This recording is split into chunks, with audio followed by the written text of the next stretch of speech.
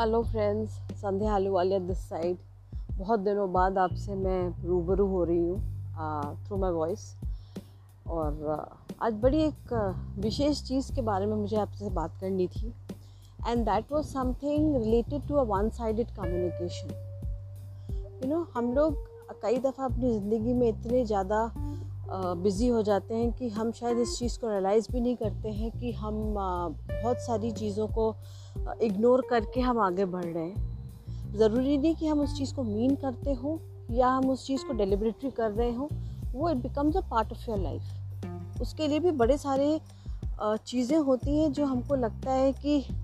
हमें उसके बारे में सोचना चाहिए for a relationship to continue.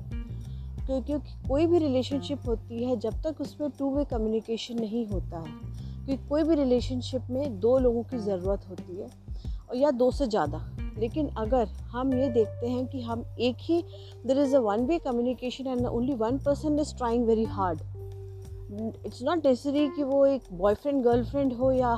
कोई भी रिलेशनशिप हो सकती है, husband wife, a friend to a friend, a pair to a pair. अगर आपको दूसरी तरफ से रिस्पांस नहीं मिलता है तो शायद जहाँ कहीं पे मुझे लगता है कि that is a death of a relationship, it's a gradual death, because you are also human, your friend is also human. Maybe the other friend is trying to develop and establish a contact with you, which you may or may not deliberately do it, but the other person might feel, because अगर आज आपसे कोई भी बात करता है या time निकालता है तो उसके पीछे केवल एक ही रीज़न होता है, या तो वो आपका बहुत अच्छा दोस्त है, और जो आपको, क्योंकि किसी के पास टाइम, अगर कोई बहुत ही ज़्यादा फ्री इंसान भी है, वेला इंसान भी है, तो भी उसके पास ऐसा टाइम नहीं होता कि वो दूसरों पे खर्च करे, वो अपनी एंटरटेनमेंट पे उस चीज़ को ज़्यादा ध्यान देगा। लेकिन जो मैंने अभी तक रियलाइज़ किया है कि लोग अपनी रिलेशनशिप्स को बहुत फॉर ग्रांटेड लेते हैं, चाहे वो फ्रेंड हो, चाहे वो माँ बाप हो, चाहे वो बच्चे हो, चाहे वो आपके हस्बैंड हो, चाहे वो आपके फ्रेंड हो, सिबलिंग्स हो। दोस्तों,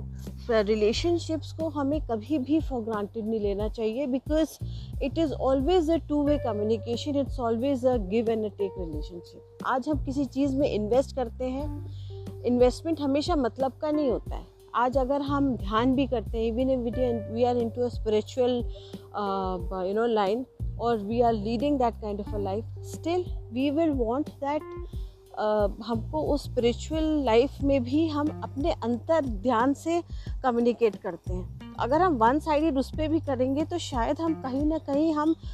अपने एक साइड को लूज़ कर रहे हैं, क्योंकि हमें वहाँ से एक रिस्पॉन्स नहीं मिल रहा, उसके लिए हम शायद रेडी नहीं है। सो फॉर दैट ओनली मेरे ध्यान में आया था, क्योंकि बहुत सारी चीज़ें, आज की ज़िंदगी इतनी ज़्यादा भागने वाली हो गई है कि that nobody has time to even think about anybody else. और अगर कोई आपसे अब इंटरेक्ट करने की कोशिश कर रहा है, बात करने की कोशिश कर रहा है, तो आप हमेशा उस व्यक्ति के लिए रिस्पेक्ट रखिए। हमेशा उस व्यक्ति के लिए, आपकी जो भी रिलेशनशिप हो, give respect to that person,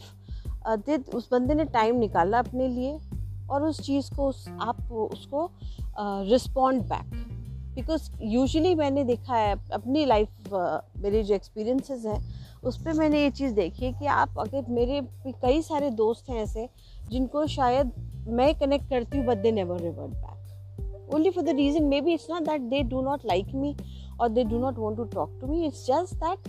for them this is not the priority, one. Secondly, शायद वो फॉर ग्रांटेड लेते हैं कि हाँ, ये मेरी फ्रेंड है या मेरा फ्रेंड है, जो भी है, ये हमेशा मेरे लिए अवेलेबल रहेगा। और तीसरा, शायद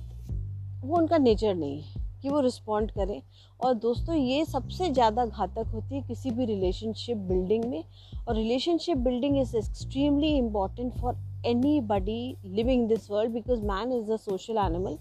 man meaning human being is a social animal. और अगर वो इस चीज़ को नहीं वैल्यू करता है तो कहीं ना कहीं जा कर के वो कुछ समय बाद अकेला हो जाता है। तो हमें हमेशा, मेरी केवल एक ही चीज़ है, because today I felt to say all this, and मुझे लगा कि शायद अगर मैं इस चीज़ का बारे में बोलूँगी तो हमारे साथ बहुत सारे लोग हैं जो इस चीज़ को रियलाइज़ कर सकते हैं, and they can feel for it. So have a nice day, please think about it, and always respond, and be a good friend, be a good partner to anybody you are with. Bye, take care.